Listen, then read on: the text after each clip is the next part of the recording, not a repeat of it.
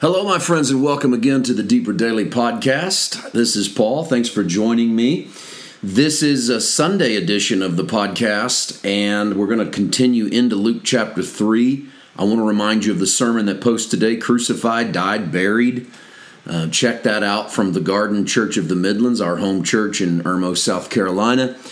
This particular Sunday, I'm on the road for the final time of 2023. I'm preaching somewhere in Holland today. We are finishing up a weekend of conference and churches in the Netherlands, and we'll return this week. We've got a special drop to put up for you at the middle of the week. I'll tell you about as the week unfolds.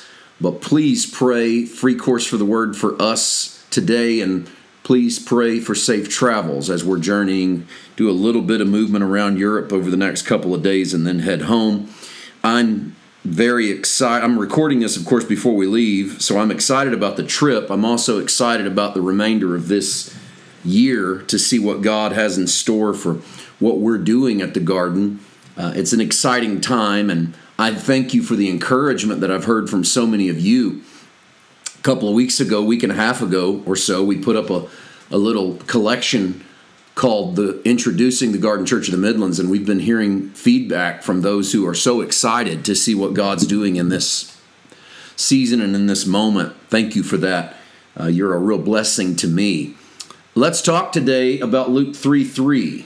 He went into all the region. He is John the Baptist. He went into all the region around the Jordan, preaching a baptism of repentance for the remission of sins. That very phrase is why John is so offended when Jesus approaches the Jordan River and wants to be baptized, because John's baptism is a baptism of mind change for the remission of sins.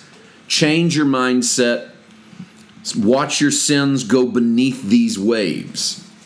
I'll get deeper into this when we arrive in a few verses, but just remember that Jesus steps into the water and John's like, I can't baptize you.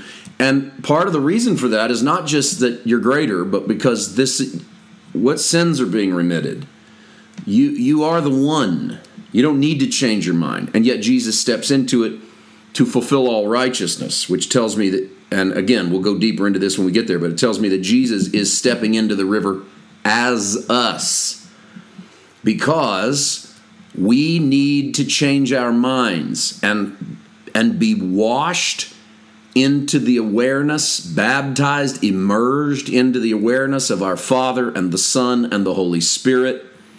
And that immersion happens not simply one time, as far as I can see. We have our water baptism into the faith. Our water baptism into the faith represents a lot of things. It represents our identity with His death. It recognizes that we are stepping into a newness of life. It is the admission that we accept the possibility of being martyred and actually losing our lives in the natural realm, now that we're identifying with losing our life with Him in the spirit realm. That's what baptism is. That's why we're baptized, is so that we identify with the death, burial, and subsequent resurrection of Jesus. So why is Jesus baptized? To fulfill all righteousness. The message of repentance for the remission of sins is essentially exactly what was prophesied that John the Baptist would do. He's supposed to give knowledge of salvation to the people of God by remitting their sins. And part of that is the role of Jesus, but a great part of that is the role of John the Baptist. He is letting people know who God is by remitting their sins. I want you to think about that.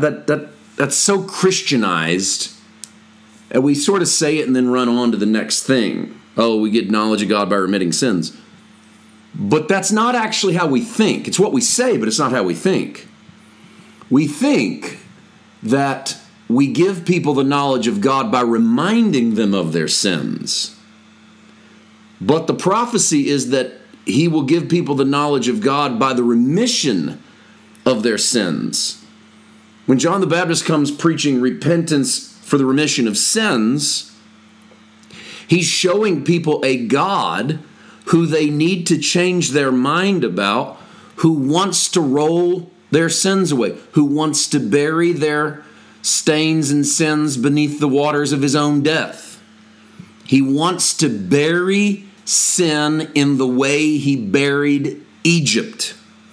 Israel crosses through the Red Sea on dry ground. The waters come rushing down and they bury Pharaoh and his army. Paul, to the Corinthians, says that they were baptized into Moses. And they is not the Egyptians, they are the Israelites. Well, the interesting thing is the Israelites weren't actually baptized. But they kind of were.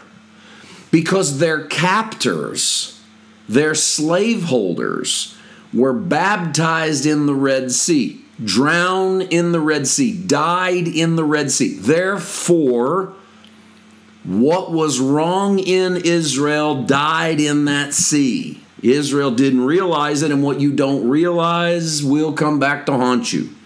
What you don't confront will be a problem. And so let me repeat this. I said this a second ago, and I know I'm using a broad pronoun here. I'm saying we, but I'm going to stick with it. And if it's not you, apologies. But I think it is, all of us, in a way. We think that we give people the knowledge of God by reminding them of their sins and calling them to get right with God. But the prophetic tells us that we give people the knowledge of God by remitting their sins, by showing them that their sins are beneath, not above. Well, let's get back to reminding people of God then. Tomorrow we'll go into the words of Isaiah, because it's right there in Luke 3, verses 4, 5, and 6, and we'll see the prophetic being fulfilled in the ministry of John the Baptist and ultimately in Christ. We'll see you then. God bless.